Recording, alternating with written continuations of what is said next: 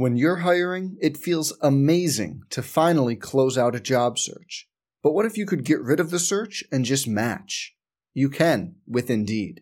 If you need to hire, you need Indeed. Indeed is your matching and hiring platform. With over 350 million global monthly visitors, according to Indeed data, and a matching engine that helps you find quality candidates fast. Ditch the busy work. Use Indeed for scheduling, screening, and messaging so you can connect with candidates faster.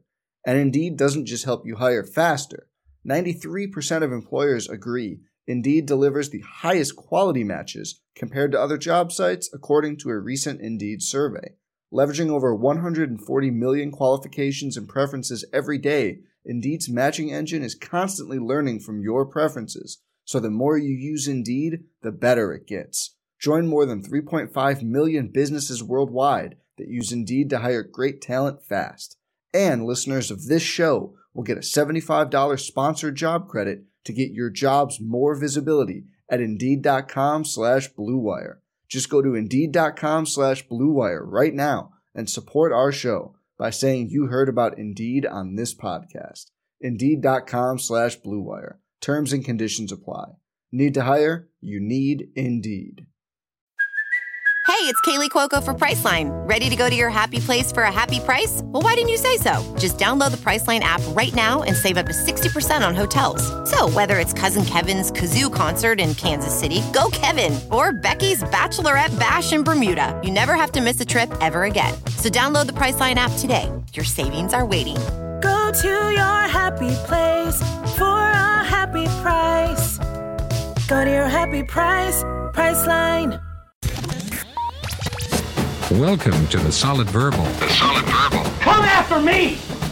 I'm a man! I'm 40! I've heard so many players say, well, I want to be happy. You want to be happy for a day? Eat a steak. It's that woo-woo! And now, Dan and Ty.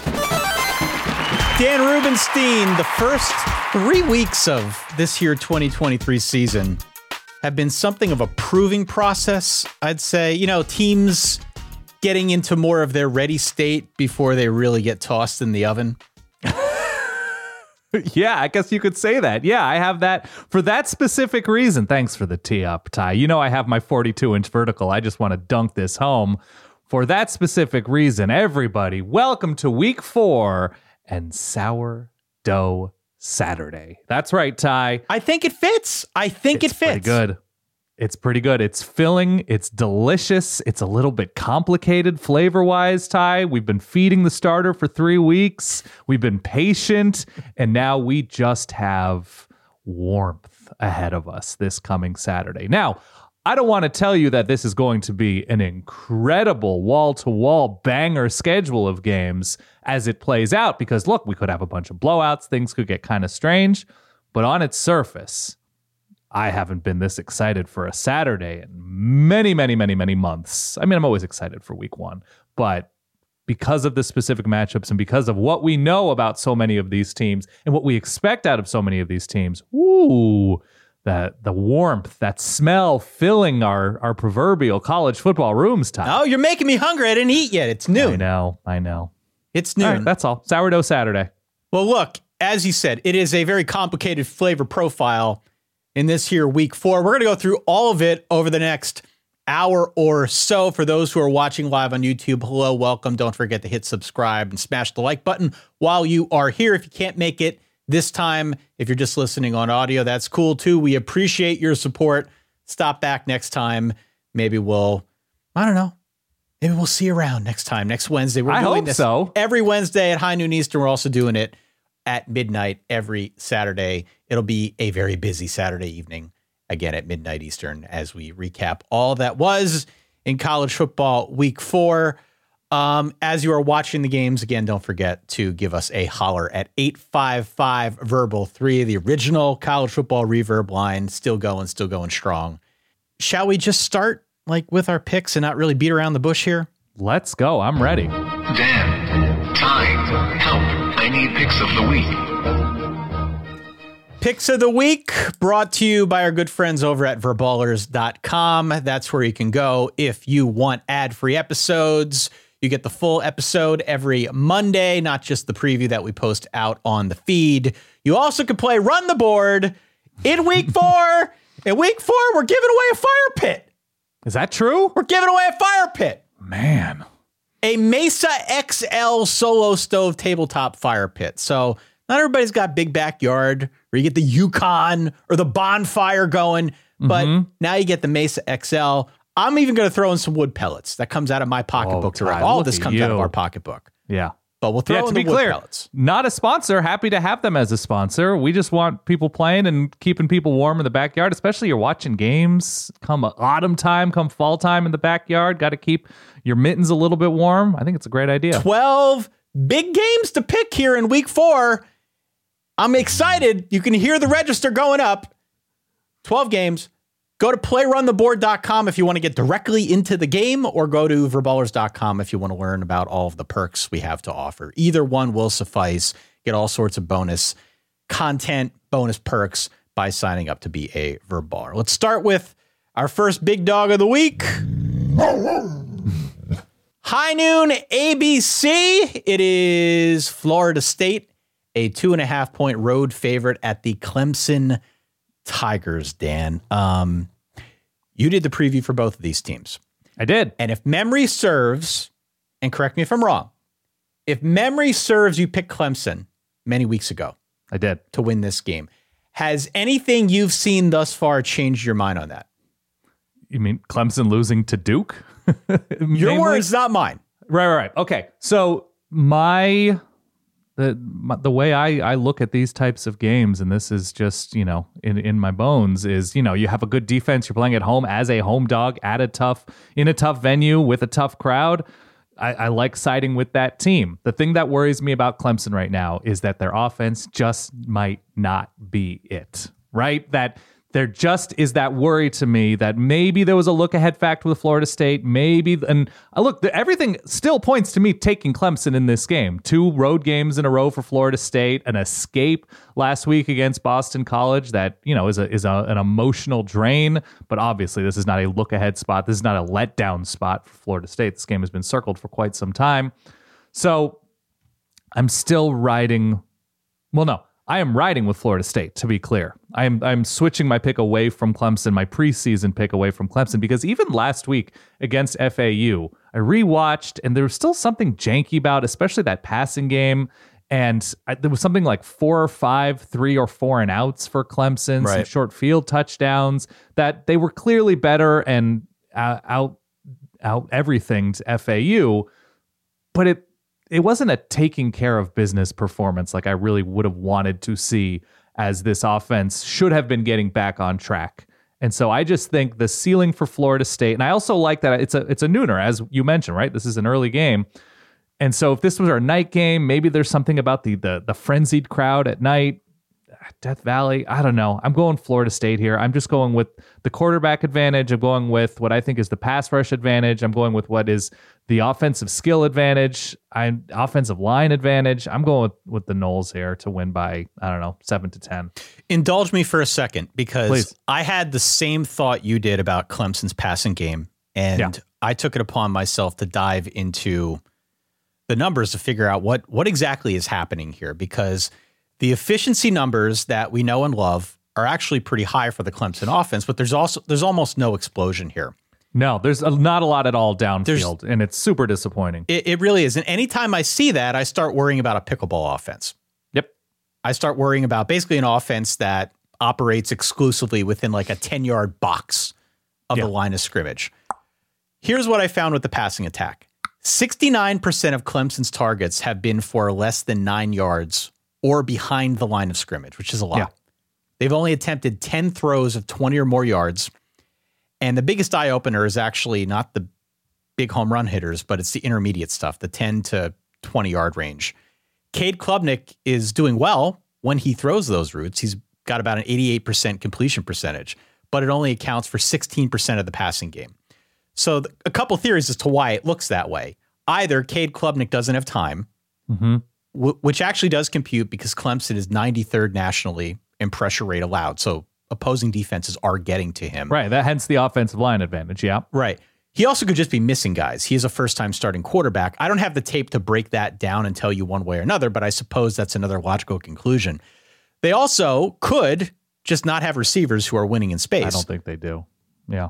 Because that's been a thing for the last couple of years. And you heard that, I think, a strong chorus of folks chiming in about, Dabo needs to go out and use the portal to get a receiver. And they have not had the T. Higgins type receiver who can go up and win the jump balls in quite some time. Right. So there could be an element of receivers just aren't winning in space.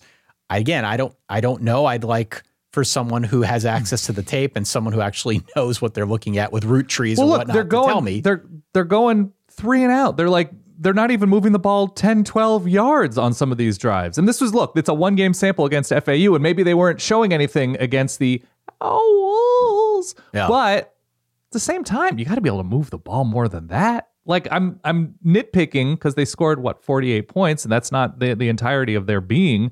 But I don't know. They just don't seem like a team capable of taking care of business against decent teams, let alone Florida State. And look, the other option is maybe this is just what the offense is now. Yeah. And I think this is the least likely reason. Usually Clemson is 50 to 55% with the short passes, not 69%. Yeah. So something's off. This is all my very, very long way of saying that if all their plays are within 10 yards of the line of scrimmage, they're not going to beat Florida State. Right. It doesn't matter what the rationale is. They're not going to win this game. 82% of the people who are watching live selected Florida State -2.5. Dan Rubenstein, you selected Florida State -2.5. I've got Florida State comfortably, like 34-17, something of that nature. To be clear, Clemson won this game last year in Tallahassee, did they not? Yeah. And probably more comfortably than that score indicated. And so this was not a great Clemson team last year, still won the ACC. That quarterback has left, right? We'll get to him later when we talk Oregon State Wazoo. And so there is an element of Clemson should be somewhat confident, especially in their defense, having enough answers for Florida State's offense. Now, I still think this is a better Florida State offense this year than it was last year with that kind of experience and a better offensive line. And obviously adding Keon Coleman into the mix is a bit of calculus that you can't look at from last year. Right. But I just think Florida State's the better team with the better quarterback with fewer questions. And I love that it's a nooner. Let's get to our second big dog. Let's. 3:30, also on ABC. It's Colorado at Oregon, your Oregon Ducks. A 21-point favorite. So, the Colorado story went on for another week in week 3 with the double overtime win over Colorado State. We were watching as we were finishing up the midnight stream. Mm-hmm.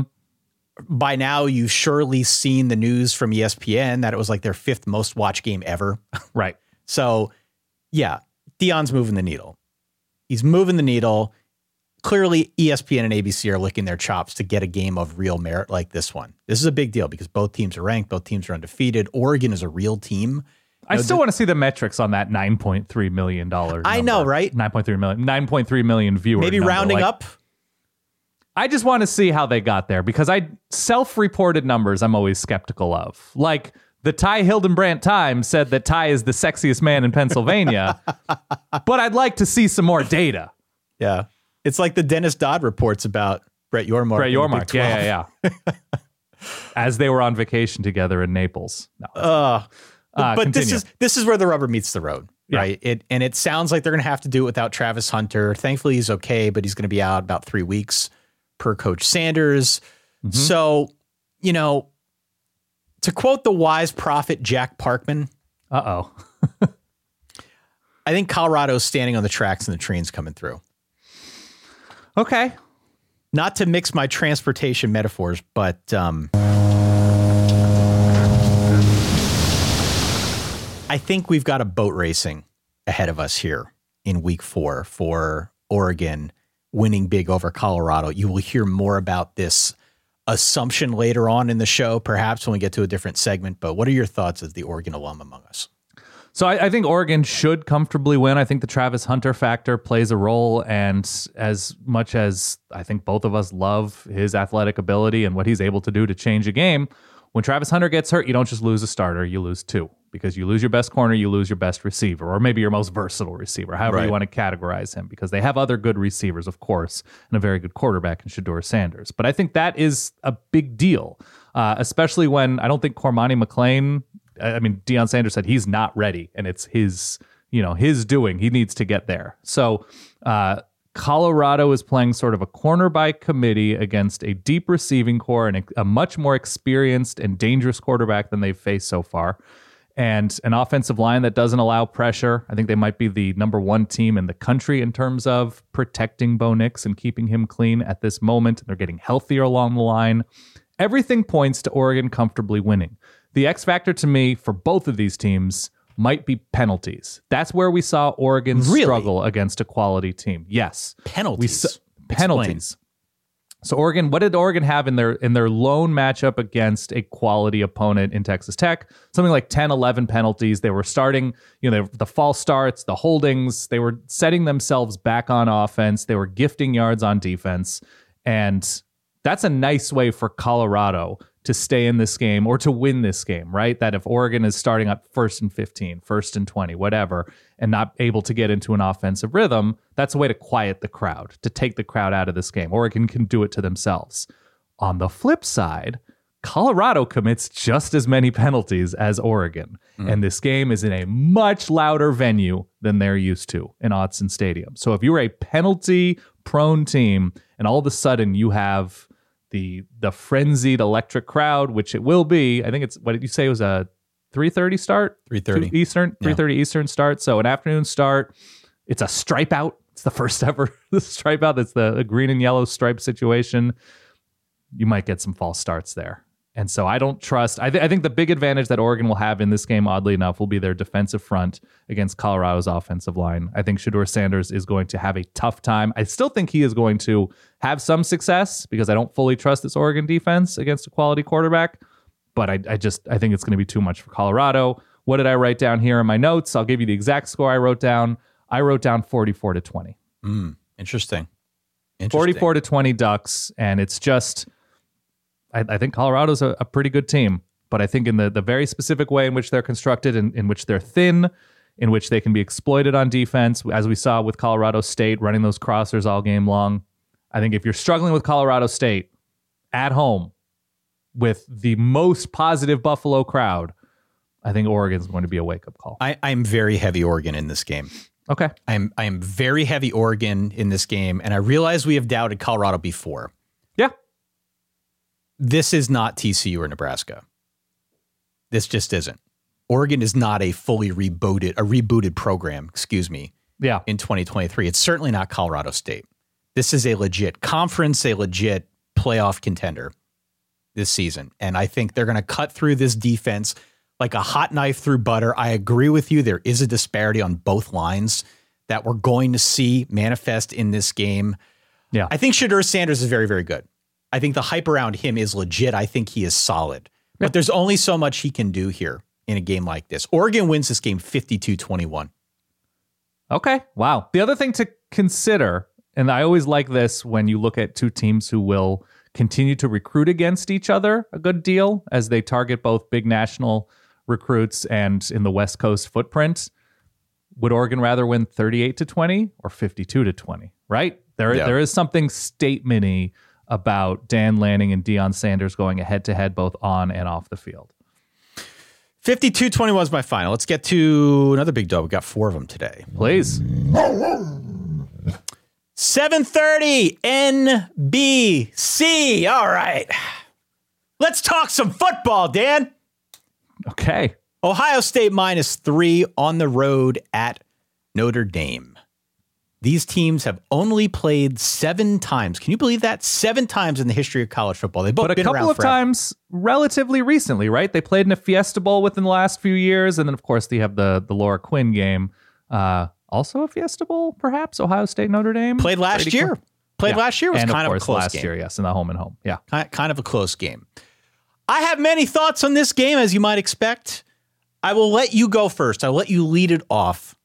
And I will fill in any of the gaps with my personal subjectivity. I can't look at this game objectively. I just can't.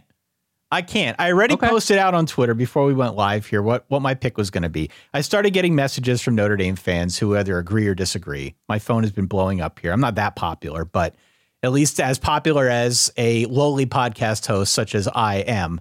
I started getting messages about this. People obviously care about this game. Where do you stand here? Okay, so fascinating matchup. Of course it is. It's Notre Dame, Ohio State, with both teams looking like top 10 teams this season, if not higher. So Notre Dame at home with what I think is a good defense. You've had some questions about the pass rush, I think, but their pressure rate is still extraordinarily high. It is. It's Kyle McCord's first true difficult road start. And he has at times looked a little bit shaky. Of course, we have at times see Ryan Day look a little bit shaky in these big moments, especially on the road. Although the last time we saw it, they were right there to beat last year's national champion. Different quarterback, different team, different offensive line, different everything. But there is still some information and data to be gleaned from some of that. I like the Notre Dame offensive line. I like how they've been able to run the ball. I like that they've been tested against NC State, against quality competition, and came out of that looking very, very good. In some weird weather, you have delays, but they stay locked in. Audric Estime comes out and has that big run after the delay, the hot dog fueled run, if you're to believe. Definitely. They have the more proven quarterback, although Kyle McCord might ultimately be judged to be a better quarterback by the end of his career at Ohio State, or certainly has better weapons as a quarterback at Ohio State. So if you give a bully ball advantage, it's going to be Notre Dame. If you're going to give an offensive skill advantage, it's going to be Ohio State. The Ohio State defense looks kind of undercover nasty right now in a good way. It does. It really does. They've got a ton of talent in the secondary. They've got experience at linebacker. The ends are very good. We saw what did JT Tuimoloau do against Penn State last year? He rises to the occasion. There's a lot to love about this Ohio State defense. The offense has looked a little bit wonky. I just don't know what to think of Kyle McCord and his confidence. You look at even the better throws that he had against Western Kentucky last week, and he just seemed a beat slower than CJ Stroud, which is not a fair comparison, obviously, given CJ Stroud's experience in the system by last season.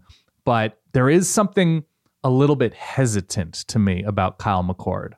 That worries me on the road against Notre Dame. So I'm going to go with the environment. I'm going to go with the defense. Wow. I'm going to go with the experience. I'm going to go with the bully ball option that Notre Dame has that I don't fully buy with Ohio State. And it's just a prove-it moment for Ohio State. This is obviously a game that could tip either direction. Ohio State has the talent advantage. Notre Dame has the advantages, I think, on the margins. So I'm going Notre Dame. If I can go with the more seasoned quarterback at home, joined by his own good defense, I think there's more barely to like about the Irish. I have Notre Dame winning. I have 24-21, I think is what I wrote down here. Wow. Yeah, 24-21. This is a momentous day for a couple reasons, right? So as you were saying this, I was thinking back to this conversation I had with Mama H, of course, 6:42 a.m. Monday morning, talking about this game. And usually when we talk about Notre Dame playing Ohio State, the first thought has been, I hope they don't get killed. Yep. This year, I feel like that mindset has totally changed. And I don't know if it's from Sam Hartman. I don't know if it's because it feels like there's more depth, or we like Marcus Freeman more than Brian Kelly. I don't know what it is. I suspect it's got more to do with Hartman than anything else. They've also looked really good. But now it's like, instead of wondering are they going to get killed, I'm starting to think, well, all right, what are the ways that they could win? What are the pathways that Notre Dame could win this game? Because coming into it, obviously the odds makers feel similarly. It figures to be a relatively close game. The effect of adding Sam Hartman to this offense, not having to lean too much on one side of it, I think has really been important.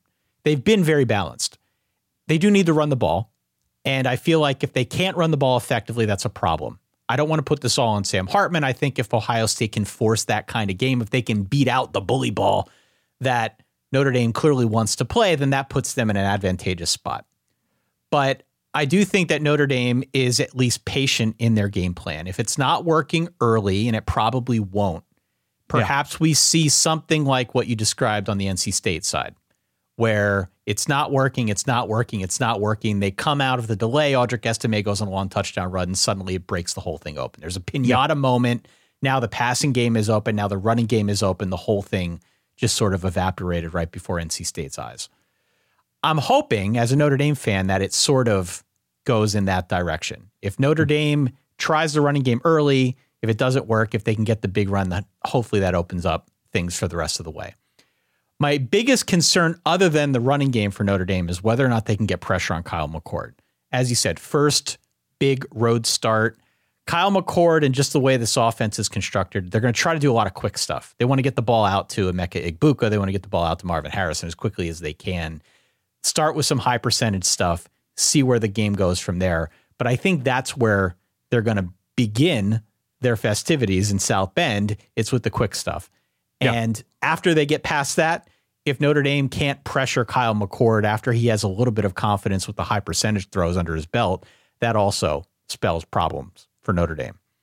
I think Notre Dame's secondary is good enough to hang to some extent with these receivers, but not all day. Okay. Not all day. So they need to find a way to bring pressure. They need to find a way to change his rhythm and get him out of, I don't know, whatever confidence they can build early. And, to your point about the Notre Dame pass rush, I probably mischaracterized it a little bit. It has been very good for the most part. I want to see if they can get home. Their sack rates have been below average nationally. I think this is close. I think it's an awesome game.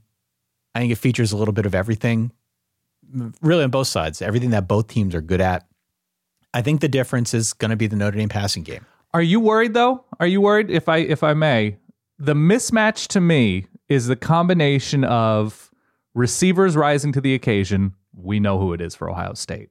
We still don't have that concept on this kind of stage about Notre Dame. Jared Parker against Jim Knowles.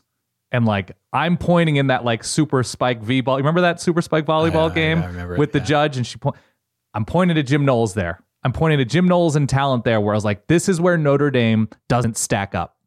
And we've seen it too many times in these kind of moments where you just oh, this guy's different, right? And Notre Dame doesn't have that guy where you say, yeah, this guy's different. At least it seems that way to me right now. Yeah, and I think that maybe we are starting to figure out who those guys are. And you kind of took the words out of my mouth. I think Notre Dame's quiet ability to get vertical with some of the names that we don't know yet is ultimately the difference here. Because we've seen on occasion Jaden Greathouse become a favorite target of Sam Hartman, newcomer. We've seen Tobias Merriweather, very lightly used Tobias Merriweather, got in on the action and proved last year in very limited action. And this year again has shown that he wants to get vertical. I think those are the guys that can be difference makers. We just haven't seen a whole lot out of them yet. That's my take. I've got Notre Dame outright. I've got up Notre Dame 31-30 in this game. Totally questioning it the way the combination of Jim Knowles and Sam Hartman having the quarter and a half of 3 picks was oh God, is it this week? Is it this week? A little too much Notre Dame. A little too much steam on Notre Dame. Not just you and I, 72% of the people watching live. My hunch is that the public's going to back Notre Dame as well, just because it's a fun play at home. I don't know. I'm going Irish, and I'm sticking with it. Final big dog. 7:30 on at the same time as this Notre Dame game. CBS, it's Iowa at Penn State. Penn State is a 14.5-point favorite, Dan. Yeah, I love that. I love that we're including this in big dogs. Even though it's a whiteout game, Iowa's ranked, Penn State is ranked. It's deservedly in this spot. Though, man, after what Penn State looked like on offense last week, what Iowa has looked like on offense since 1993, I don't know. My read on this game is I am loving the idea of taking the points in this game. Yeah. Because you have to. This many points in this specific matchup with a quarterback who has come nowhere near seeing a defense like what Iowa should be able to present, it just yells 21-16, 19-12, 23-15, something in that range. 2 touchdowns to me when you don't have proven electricity to me on offense for Penn State as of yet, all around.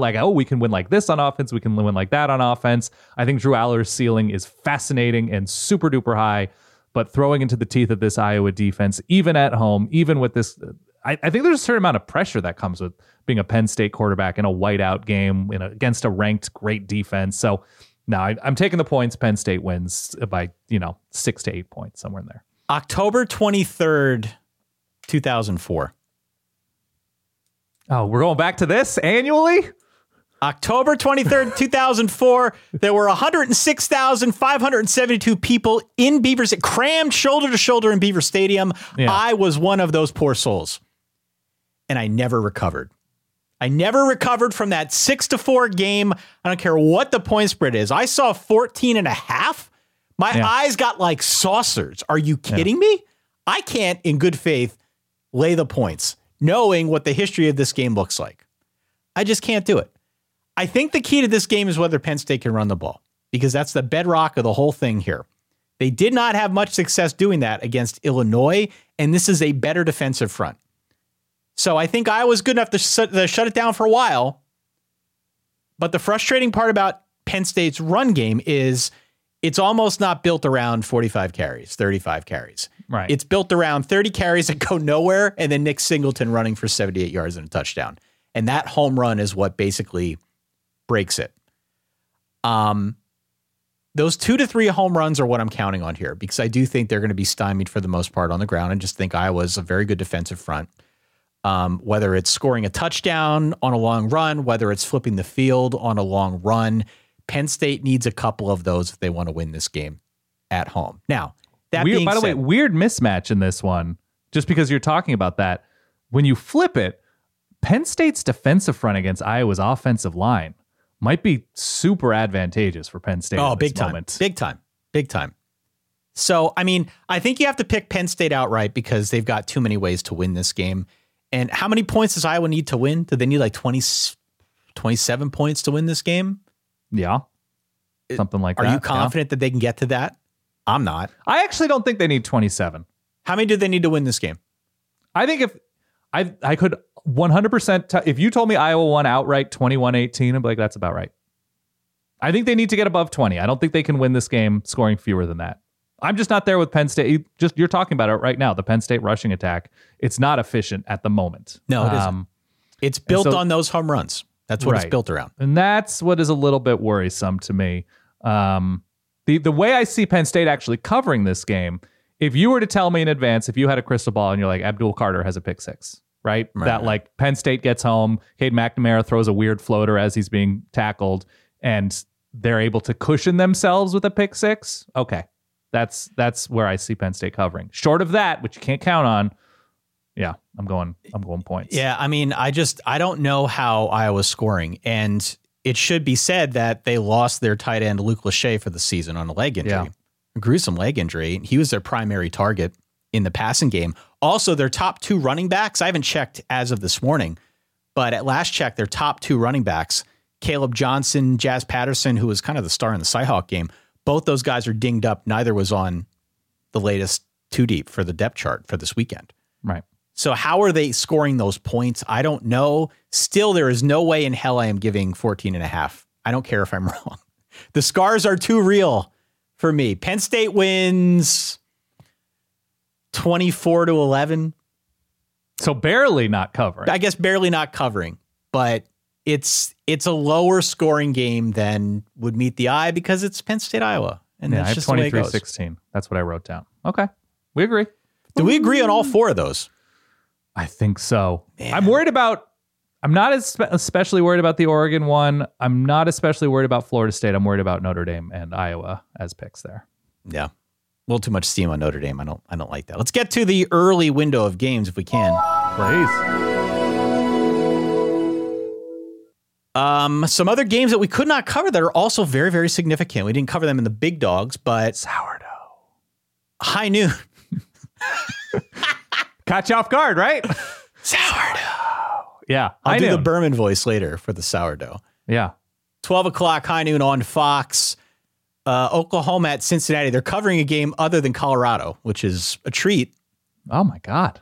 Oklahoma favored by 14.5 at Cincinnati. I've been really down on Cincinnati since they hired Scott Satterfield. And to be honest, I was looking through the numbers this week. It's probably been a little bit over the top. And I wanted to give them their fair shake this week. I did pop the hood on the numbers. Do you think you were being too mean to the Bearcats? Oh, definitely. I definitely was. So I took it upon myself this week to pop the hood on the numbers, make sure I'm kicking the tires, make sure I am giving them their fair shake when we're talking about a very big game here at home against Oklahoma. The story that the numbers told actually on Cincinnati is very interesting. I felt like they spoke to me. Okay. Literally spoke to me. Continue. Through the spreadsheet, they said, bet Oklahoma. Here's why. The Cincinnati defense is not bad. Since Cincinnati has allowed the most big plays right. in the nation, right? It's not bad. It grades out as a top 40 defense in the country, but the problem has been the big plays, especially in the passing game. And get this, it's especially when they blitz. Especially when they blitz. Right now, Cincinnati profiles as a feast or famine kind of defense. Honestly, the kind that internalized the whole aggressive attacking mentality that I like to joke about. Brian Brown, their defensive coordinator, literally told the local media back in August, quote, "We want to be an attacking style defense." And that shows itself in the numbers. It's very apparent that that's what they're trying to do. It just doesn't always work. And when they can't get home, that's when they get scolded in the pass game. I'm interested to see how this works against Oklahoma, because this is a better opponent than we've seen Oklahoma play thus far. So maybe this will provide a bit of a speed bump for them. I don't know. I'm not counting on that, but I'm interested to see how they handle a defense that's going to come at them. They really are going to come at them. So I think it's something like 42-24 Oklahoma. I think we might look back and say our first sign of Cincinnati not being that great is allowing 21 points to the Pitt Panthers. It's too many points to allow to. Once you allow that many points, I don't love their defense. I don't love counting on Emory Jones. I don't love that Cincinnati might be like the fourth best team in Ohio after losing to Miami last week. I think Oklahoma's better. I think I like both sides of the ball better. I'm not going to overthink this. I don't think Cincinnati is especially good, and I think Oklahoma is. What's the line at the present 14 moment? 14.5. Yeah, I think they're going to win this game by 17-21. Another big one at noon on ESPN, excuse me. Yeah. Auburn at Texas A&M. A&M favored by 7.5 at home. Fascinating game because we know a lot about A&M at this point and almost nothing about Auburn. We know that Auburn hammered UMass and Samford and barely got by Cal on the road. By Cal. Yep. Back in week 2.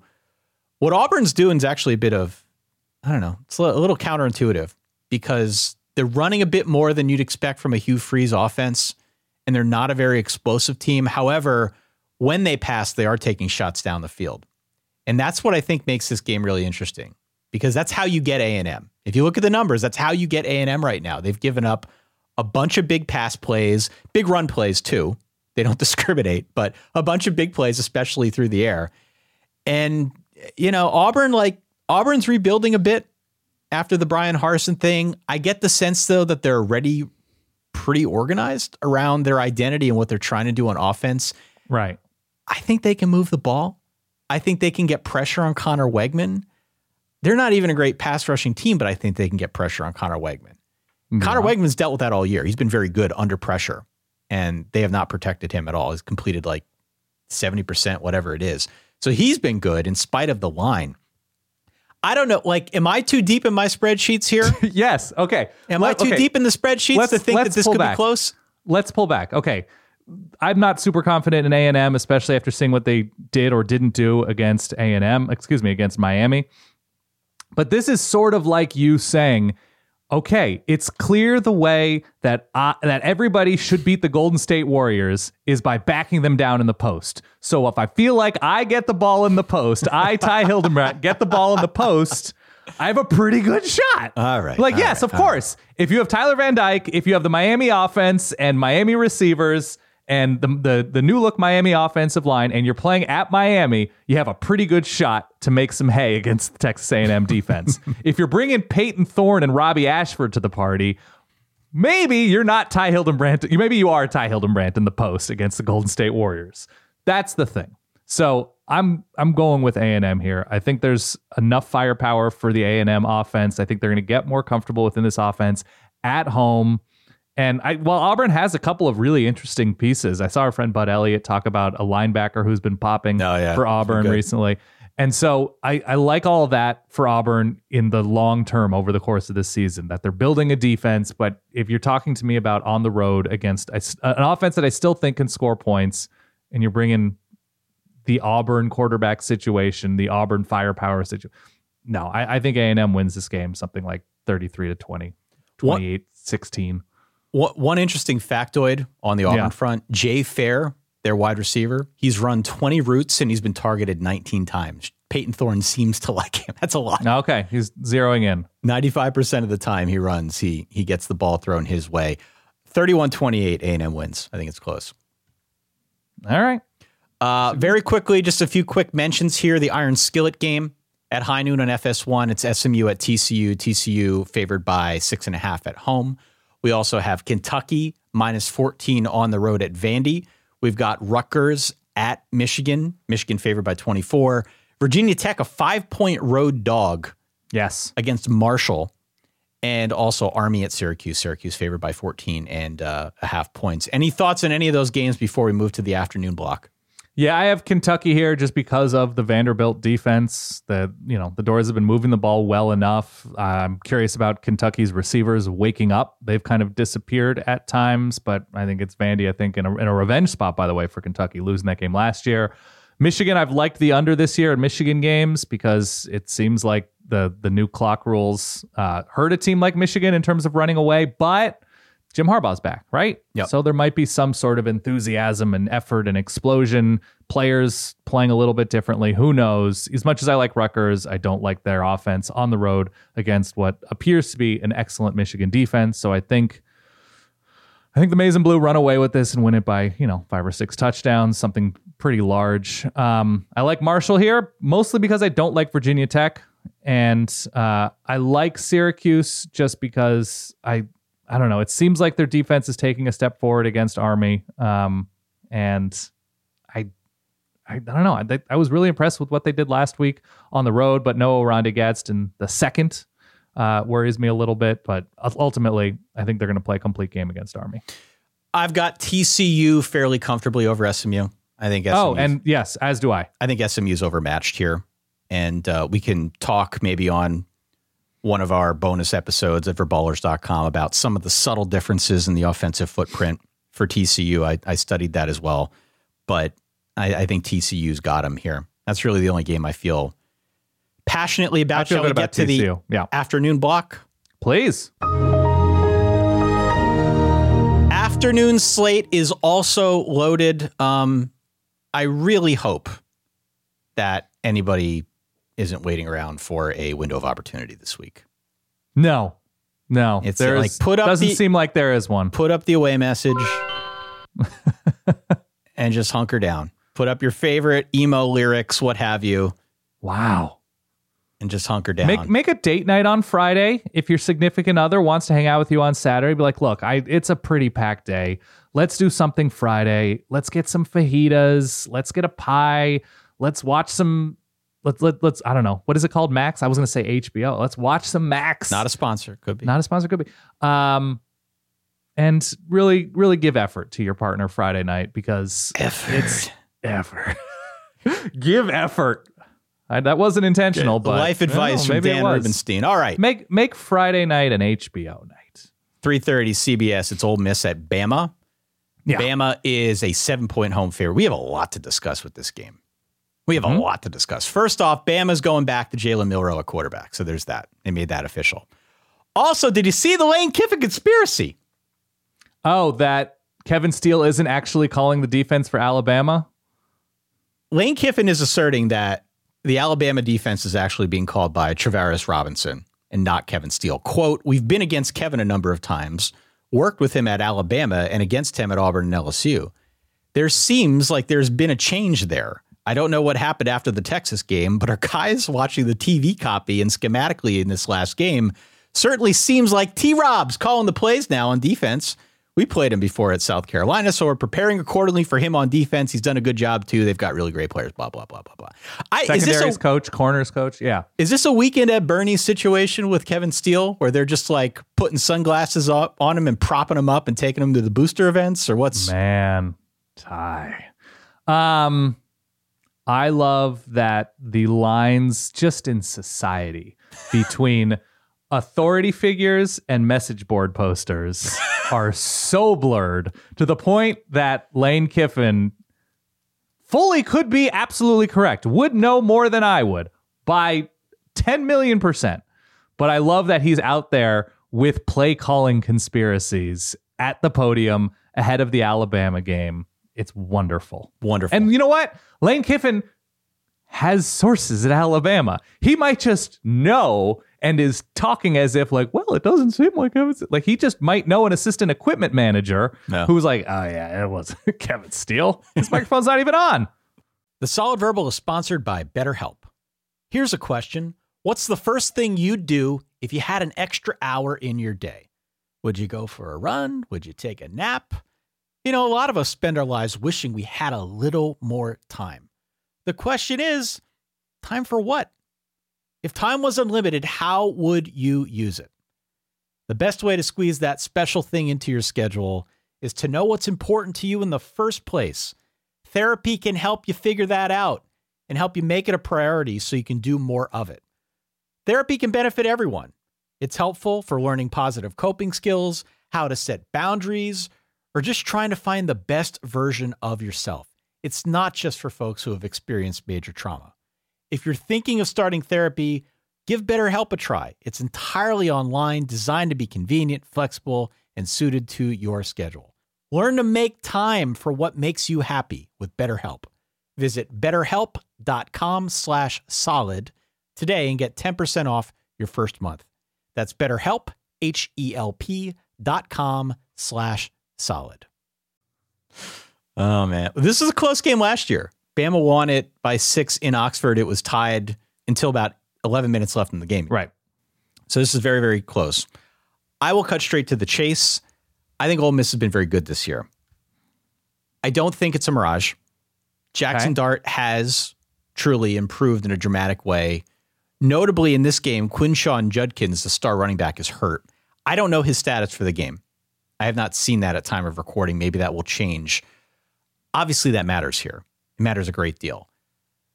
How good is Ole Miss? I don't think they're as good as Texas, but I also don't think Alabama is as good as we're used to Alabama being. I also think we know a lot about Alabama. We've seen them against teams now that we can use as a barometer. And what we learned last week is that against good teams, against bad teams, they're not good enough to rely solely on Jace McClellan and Roydell Williams. And I think that's a big takeaway. That's a big takeaway. So that to me is concerning in a game like this where we know Ole Miss has a lot back. It feels like they've gotten better across the board. My hunch is to go Ole Miss plus the 7. I'm going with Alabama here. I'm going with Alabama because and this is a big if, right? If I had wheels, I'd be a bicycle. If Alabama had unimpressively taken care of business with Tyler Buckner, with Ty Simpson, and probably taken care of business with Jalen Milroe, as we now know, they win that game, 28-7. Unimpressively took care of business against USF. If we would look at this line as unbelievable value. And so I am not ready to shovel dirt on Alabama quite yet. I still see this as value. I still see this as a defense that will continue to get better. There's some youth at key positions on it. I think they're going to improve over the course of the season. The thing that has me more concerned over than the Jalen Milroe thing is the offensive line thing for Alabama. The running game. The running game, protecting the quarterback, counting on some youth up front that has been up and down. That's the worrisome thing for me for Alabama. I'm not especially scared in this moment of Ole Miss up front with the number of changes. I don't think their pressure rate is especially high early on in this season. I'm going with Bama here. I think they're going to be up for this game at home. I don't think Ole Miss is bringing what the Texas defense brought to the table in Tuscaloosa. So I just think there's value here in single-digit Alabama. And I'm going to need to see more disappointment from Alabama before I fully buy in on like an average Ole Miss defense maybe dictating this game. So I'm going, and look, I know Ole Miss's defense is probably better than USF's, but I'm still going Alabama here just because of the value. Just because of the value. If you think Ole Miss can win this game in Tuscaloosa, one, I still think you're saying Ole Miss is probably a 9 or 10 win team. And I don't know if that's what you believe. And you're saying Alabama's like a 7-5, 8-4 type team. And I'm not there. I'm not there with Bama, but I'm also not at the point where I'm going to give them the benefit of the doubt. Okay. At least not in the way that I have in the past. I just think something is different this year. It occurred to me watching all three of Alabama's games so far that regardless of what everyone says about Tommy Rees being there to coordinate the Alabama offense, he's very much running the Notre Dame offense. It's the Notre Dame offense.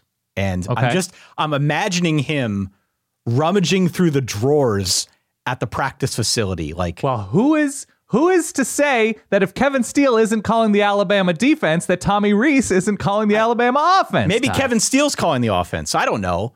But I'm just imagining Rees looking through the drawers, searching, like, is there a tight end I can use somewhere? Is there a Michael Mayer on hand that I can throw every pass to? That's probably what happens next. He needs to find a Michael Mayer to avoid getting fired.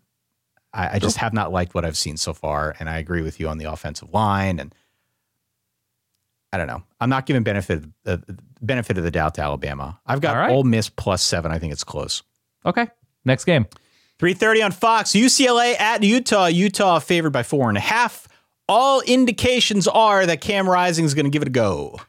Saw that. It's not official at the time of our recording, but what's the number? 4.5? 4.5. I have Utah here. Because I think playing in Salt Lake City, playing at altitude, Ty, I think it's a big deal. I always think it's a big deal with a true freshman starting quarterback for UCLA, a UCLA offense that I think will be very good, but I think it's just a different animal in Salt Lake City. I don't love the Utah offense. I like them more with Cam Rising. I like them a little less in Cam Rising's first game coming back from an ACL injury, but I just think it's too difficult. I think it's a mismatch. What's his name? Carson Steele, the running back transfer in. Steele. There's a big Steele episode here. I think he's going to struggle a bit against Utah, and I think the UCLA offense will look a little bit too disjointed, and Utah wins this game 24-17. Yeah, UCLA won this one last year.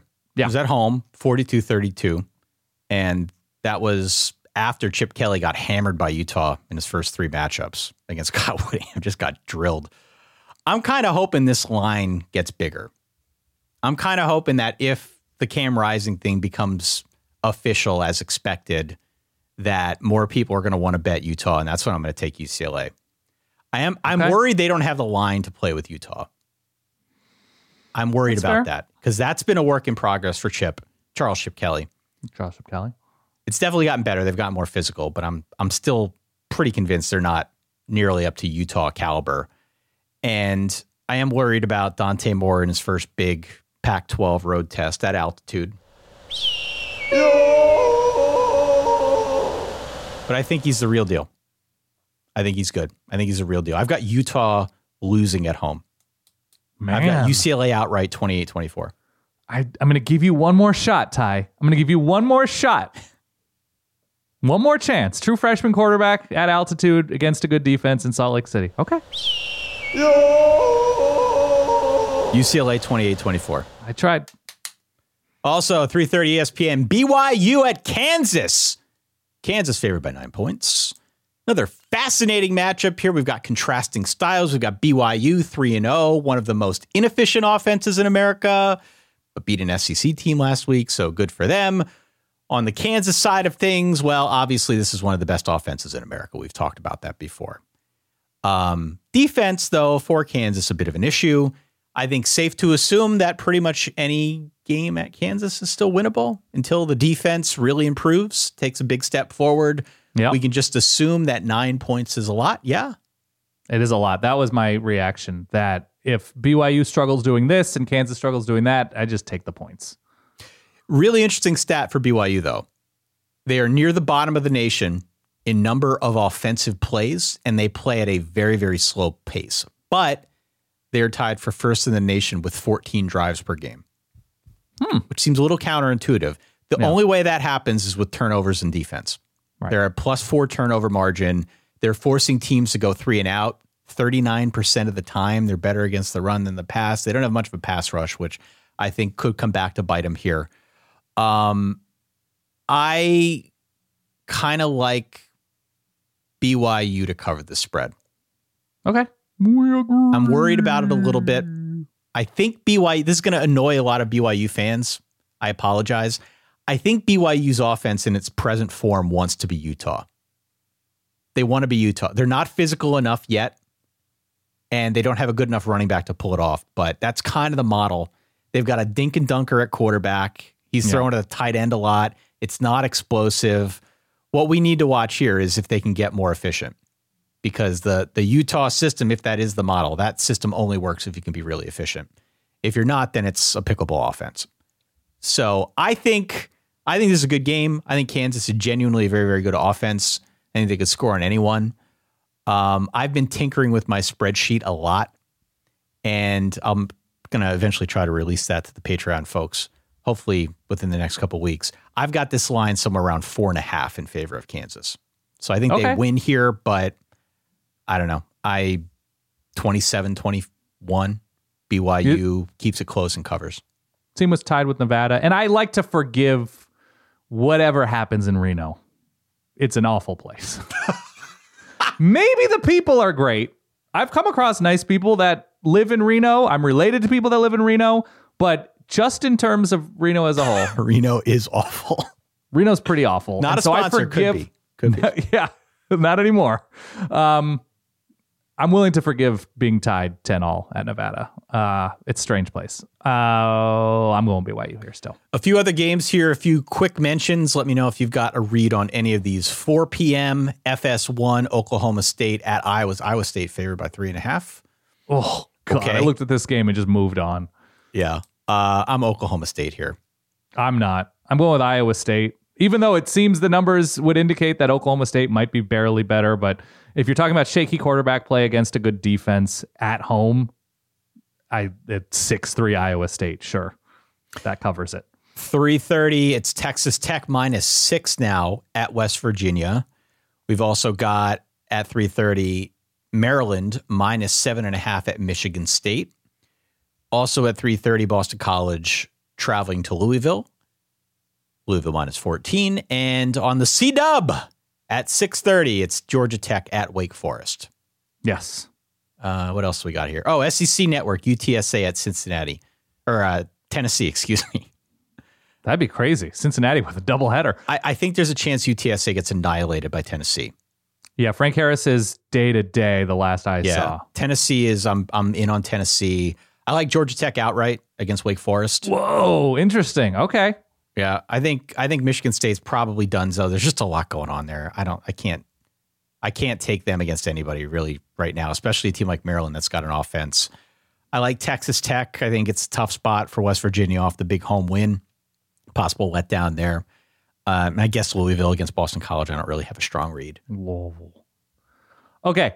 Read on these games. I like Texas Tech against West Virginia on the road, just because I think there's a letdown quality to West Virginia after winning the brawl last week. And I think Texas Tech will slowly improve, losing at Wyoming, losing the manner in which they did to Oregon in heartbreaking fashion. I think they'll get their act together. So I'm still a believer in Texas Tech and Joey McGuire. So give me the Red Raiders. The Red Raiders. Maryland -7.5. Maybe Maryland minus anything against Michigan State. Lock of the week, Ty. Oh, really? Yes. Lock of the week. I don't know what Michigan State right now is playing for. Mel Tucker, of course, made official his firing for cause. And just the way that Washington shellacked them last week, I think there's a decent chance we're going to see a Michigan State season that sees the stands like we saw in that final season of Mark D'Antonio. Remember when senior day and there was 38 people in the stands, just like a smattering of... I don't mean to laugh. It's not their fault. No, that visual was sort of gallows humor worthy. So that's where I'm at with, I think. And what month is it? It's September, Maryland. Yeah, it is. I mean, everything is adding up, right? It's a beautiful elixir of Maryland pain. Wake Forest, I have winning this game comfortably against Georgia Tech. Georgia Tech is fun to root for to me. I like outright. Key. Outright. Telling you. I think the Georgia Tech defense is feastable for Wake right now. Oh, it's feastable, but outright. Okay. We disagree there. I have Louisville over BC, a big letdown game for Boston College going on the road. I think Louisville is just going to run all over them. Okay. And Tennessee big, Nebraska big, Illinois big, right. Duke big, Miami big. Wow. In that window. Big Dano over there. Let's get to the night block. Let's. All right. Oregon State at Washington State, 7 p.m. on Fox. Oregon State favored by 3. I am genuinely interested in this game. Same. I do not think we have a great sense for who Oregon State is at this point because DJU did not look good last week against San Diego State. They won that game 26-9. Haven't really played anybody else to give us good data. Meanwhile, I think Wazoo on the other side of things has overperformed. Right now, they project out as like an 8-4 team, a 9-3 team if they can steal a game like this away from Oregon State. I was really impressed by how they looked against Wisconsin. Of course, what do we know about Wisconsin? Right? We can go down this rabbit hole very, very, very, very deep if we want to. I think this game looks a lot like last year's game. Okay. Last year, Oregon State won 24-10, basically just sat on Washington State. They had the ball for 10 more minutes. They ran for over 200 yards, led by Damian Martinez. This year, I think they have more pop with DJU at quarterback. Last year, they won this game with Ben Gulbranson.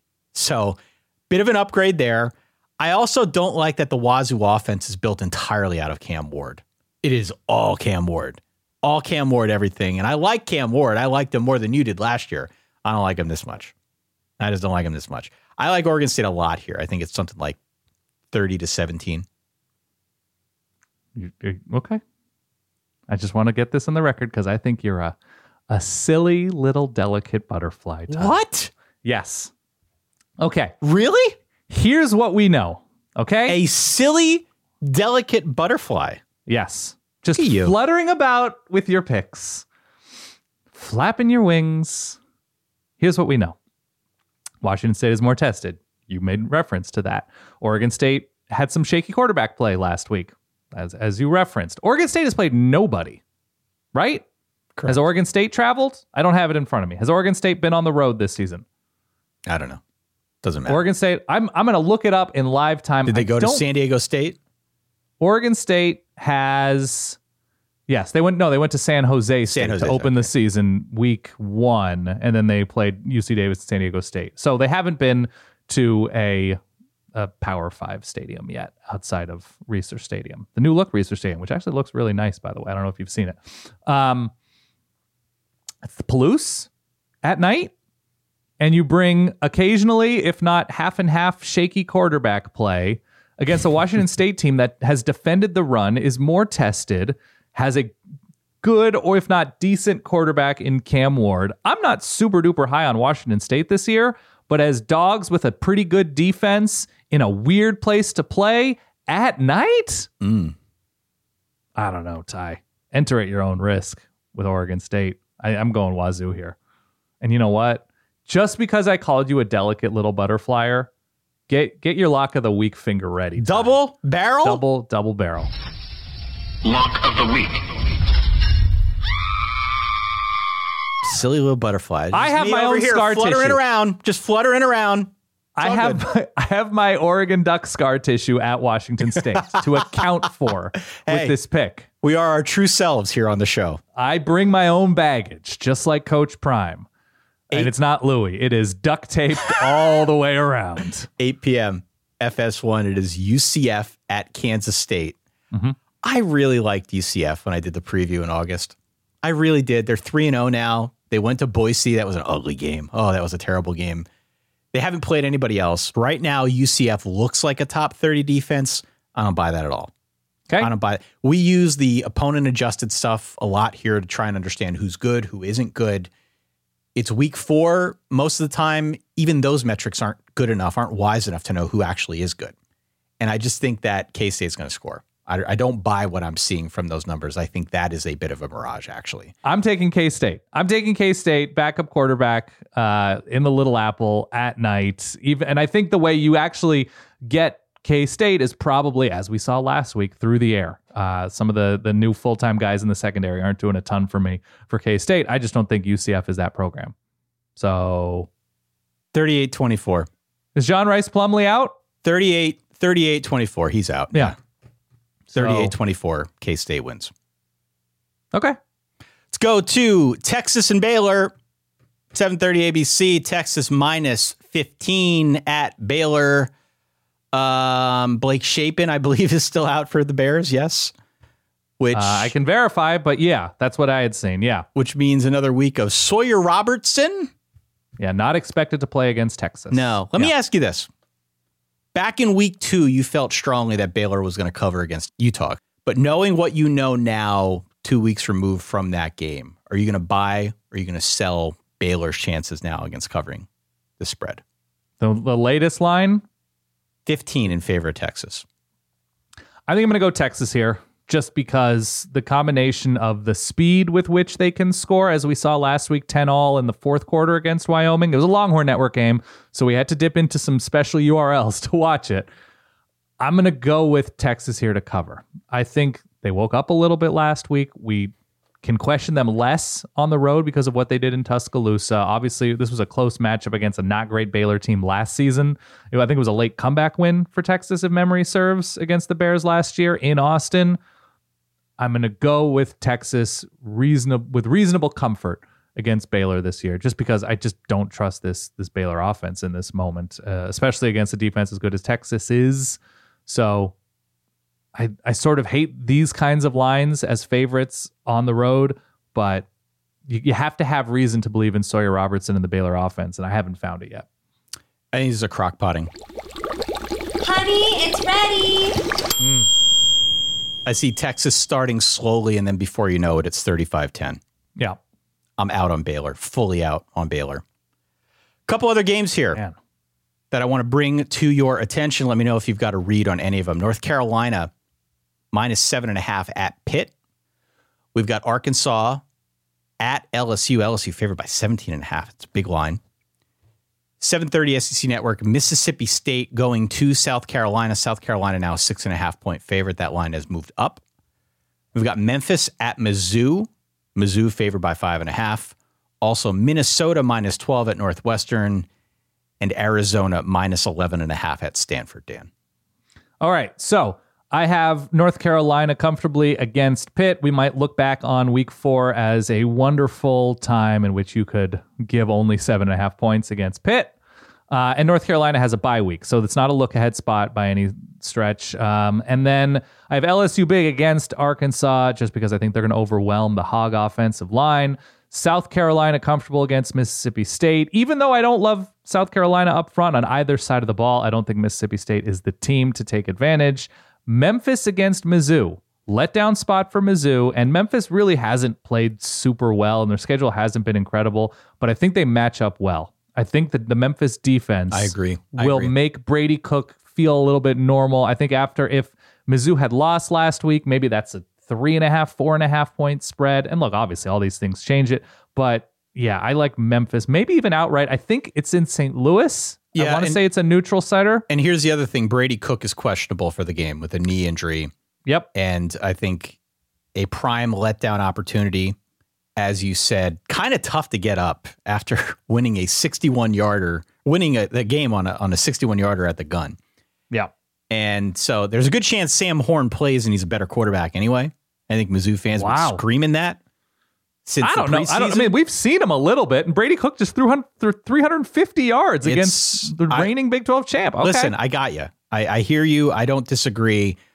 I have Mizzou minus 6 on my sheet, but I'm going Memphis plus the points. I think it's a good situation for Memphis as well. Memphis is a good team. I hope so, because they've sort of floated in the background for too long after the Justin Fuente and Mike Norvell times.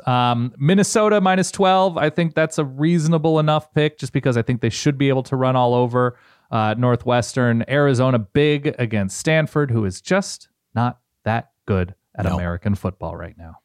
I'm with you on North Carolina. I think they win comfortably. I like LSU rather comfortably. I think they're on a mission after that Florida State loss. I also think you're going to need more than KJ Jefferson to beat him at home. So I'm on LSU. I've got South Carolina lock of the week. Wow. Lock of the week. Yeah. I'm fully out on Mississippi State's offense. And we know at a minimum, I'm with you on the line play on the South Carolina front, but we know at a minimum they're going to play hard. And Spencer Rattler is good enough to keep it interesting against most of the teams he'll play. And I just feel like they've got more to play for here. I did like this line a lot more when I grabbed it on Monday at 4.5. Okay. But I still like South Carolina to win this game, outright and cover that spread. I said Memphis. I'm with you on Minnesota. I also have Arizona. We'll talk about that one here momentarily. Can I tell you my favorite thing that I learned this week about LSU football? Sure. There was some sort of ESPN graphic that, I don't know if you saw this, that had like Mel Kiper's top 7 receivers in the 2024 draft or something. And it was like your usual suspects of Marvin Harrison Jr. here and blah, blah, blah. And number 5 or 6 or 7 was Hayden Neighbors for Alabama. Okay. Obviously intended to be Malik Neighbors, Hayden Neighbors, spelled, I think, in the correct way, Neigh way. A walk-on receiver for Alabama who hasn't played. Some graphics intern got the list that included, or somebody told him out loud or her out loud, Neighbors. And they went and found Hayden Neighbors for Alabama instead of Malik. Beautiful. Yeah. Beautiful. It's great. USC favored by 35 at Arizona State at 9:30 in the Pac-12 after dark window. It's going to be real ugly. Yeah. I don't have a reason to take Arizona State, so I'm going to go Please, USC. And be careful what you say. I don't need you being suspended by Lincoln Riley for anything untoward you say about USC. So really proceed with caution. They're very sensitive over there at USC. Cal is a 21-point dog against Washington. I'm on Cal. Hold on to your butts. Sam Jackson finally played for a full game last week against Cal, or with Cal, for Cal, against their opponent, and showed all the flashes that make people excited and all of the warts that make him a first-time starting quarterback. He showed all of that. So I think they can keep it interesting against Washington. You think in Seattle at night, this is what an after darkish game, right? 10:30 Eastern, after dark. But is that's your selling point is Sam Jackson is interesting? I just want to pick Sam Jackson the 5th, yeah. Hold on to your butts. Hold on. Who does Washington have the week after? Do they have anybody significant? Well, is it a look-ahead spot? Yeah, the week after California at Arizona is the mighty Arizona Wildcats. Yeah, that was a game they struggled with last year, right? I mean, I think Arizona would be the play next week in week 5 because Oregon is on deck for Washington. Yeah, I guess the only thing you could say about this matchup, it's at night, whatever, jump out to a comfortable enough lead and Cal gets a backdoor cover. I don't see Washington. I think is down a starting corner or a corner, and I think they're starting center as well. Yep. I just don't think Cal and Cal's pass defense and pass rush is the team to take advantage. So I don't know. Washington's been taking care of business in unique ways. So I think Washington's going to win this one big. On Friday, it's Wisconsin -6 at Purdue, NC State -9 at Virginia, Boise State -6.5 against San Diego State. We also got Air Force and San Jose State. Don't know if you got a lean there. I'm not crazy about Wisconsin. I'd probably go Purdue plus the points. That's my only lean. Hold on. How many straight games has Wisconsin beaten Purdue? I don't care. You I'm don't not crazy care? about Wisconsin. No, I'm not. I'm not crazy. Are you crazy about Purdue? No. Okay. The full games list indicates I would take Purdue plus the points. The year was 2003. In the year 2003. So however many straight matchups, 4, 5, 6, 9, 10, 11, 12, 13, 14, 15, 16, 17, 18, 19. So they only skipped, it looks like, in 7 and 8. I don't know. I'm not crazy about Wisconsin. I'm not into Purdue either. But Friday night game, I'm going Purdue. I don't know. There's something very automatic. Wisconsin wins, Wisconsin but Purdue here. covers. Okay. Have fun with that. That's all I have. NC State over Virginia, Boise over San Diego, and Air Force potentially big over San Jose State. That's all I have for week 4. Again, verballers.com is where you can go sign up to support what Dan and I do and get access to bonus perks to play in the Run the Board week 4 game for a Mesa XL solo stove. I'm throwing in some of the wood pellets. Not a sponsor, could be. We bought it with our own cash. We will send it to the winner. We've got hundreds of verballers out there playing Run the Board. Go to playruntheboard.com for more information. Playruntheboard.com. Quick favor, Ty, can you drop that big, stanky, writhing, yearning drum and fife? Oh, baby. Here we go. Did you see that the Patriot League and ESPN re-upped? I did. I saw it. You gotta throw us a game, Pat League. And Just ESPN. Throw us a game. I'll go to Hamilton. 12:30. DC. Georgetown, finally away from Multisport Field, on the road at Columbia. I think they're just too used to that crazy crowd. I'm going Columbia here. I'm going Georgetown. Former Chip Kelly stop. Stonehill at Fordham. Gotta go Fordham, right? I don't even know what Stonehill is. I know there's a Stonehill barn. There's like a restaurant that's notable. I don't know if they're related. I don't know if the barn has amassed a team of players. I'm going with Fordham here big up there near Arthur Avenue. Let's go to Colgate at Holy Cross, Dan, at 2 o'clock. Who you got? Holy Cross limb from limb next. 3:30, Penn. UPenn on the road at Bucknell. I'm going to go Quakers here. If Really? you dive deep into the numbers, you understand what they're able to do on the road in this specific scenario and this kind of matchup, Ty. Dartmouth hosting Lehigh? Did we do that? Well, I wanted to do that one last because there was some tragic news about Dartmouth coach Buddy Tevens. Yeah, let's take the music down. Buddy Tevens died after a bike crash back in March.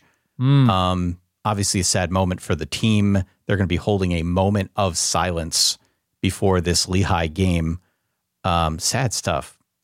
Thoughts? Buddy, I mean, he's been all over. Buddy Tevens has been a notable college football guy for a long time. Got to go Dartmouth, right? Got to go Dartmouth. Going Dartmouth for Buddy, and I have Lafayette big over Monmouth. As do I. We've got one final bit of housekeeping. Dan, let's do it! Ty versus the world. Die Welt, le monde, el mundo, Świat. Ty versus the world. Presented by DraftKings Sportsbook. 4 bets this week. I feel like we're getting stronger each week. Okay. The dough has proven we're ready. We know who's good, who's not good. South Carolina -6.5. You know that is my lock. I'm also on Oregon State because I'm just a fun little butterfly. What'd you call me? Silly little butterfly. Silly little butterfly. Fluttering about. Oregon State -3. Give me Arizona -11.5. And give me Florida -28 at home against Charlotte. Those are my 4 big picks. Then I've also got a silly little parlay. Uh-oh. I am steered into the fact that I think Colorado is going to get drilled. I'm so sorry if you work at Fox. And Colorado is unable to maintain this momentum. They don't have the game. They don't care. Well, they want to be at more Colorado games. Probably. They probably do. Mm-hmm. We're calling this the Bad News Buffaloes parlay. Wow. And it all is in. heavy Oregon. It is all in on Oregon. It is Oregon -3.5 points in the first quarter.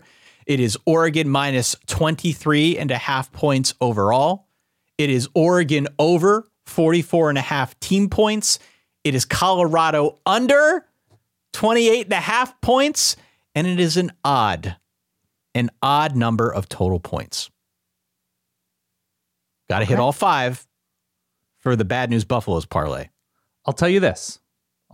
As reward, if you get this parlay, if it all hits for you, I will buy you a premium Oregon shirt.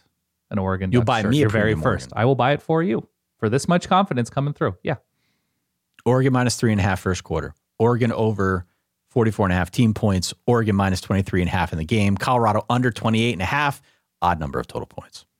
Because we're odd. Okay. Good pick. Football is more fun when you're in on the action, Dan. So download the DraftKings Sportsbook app now. Sign up with code SOLID. New customers can bet just $5 to get $200 instantly in bonus bets.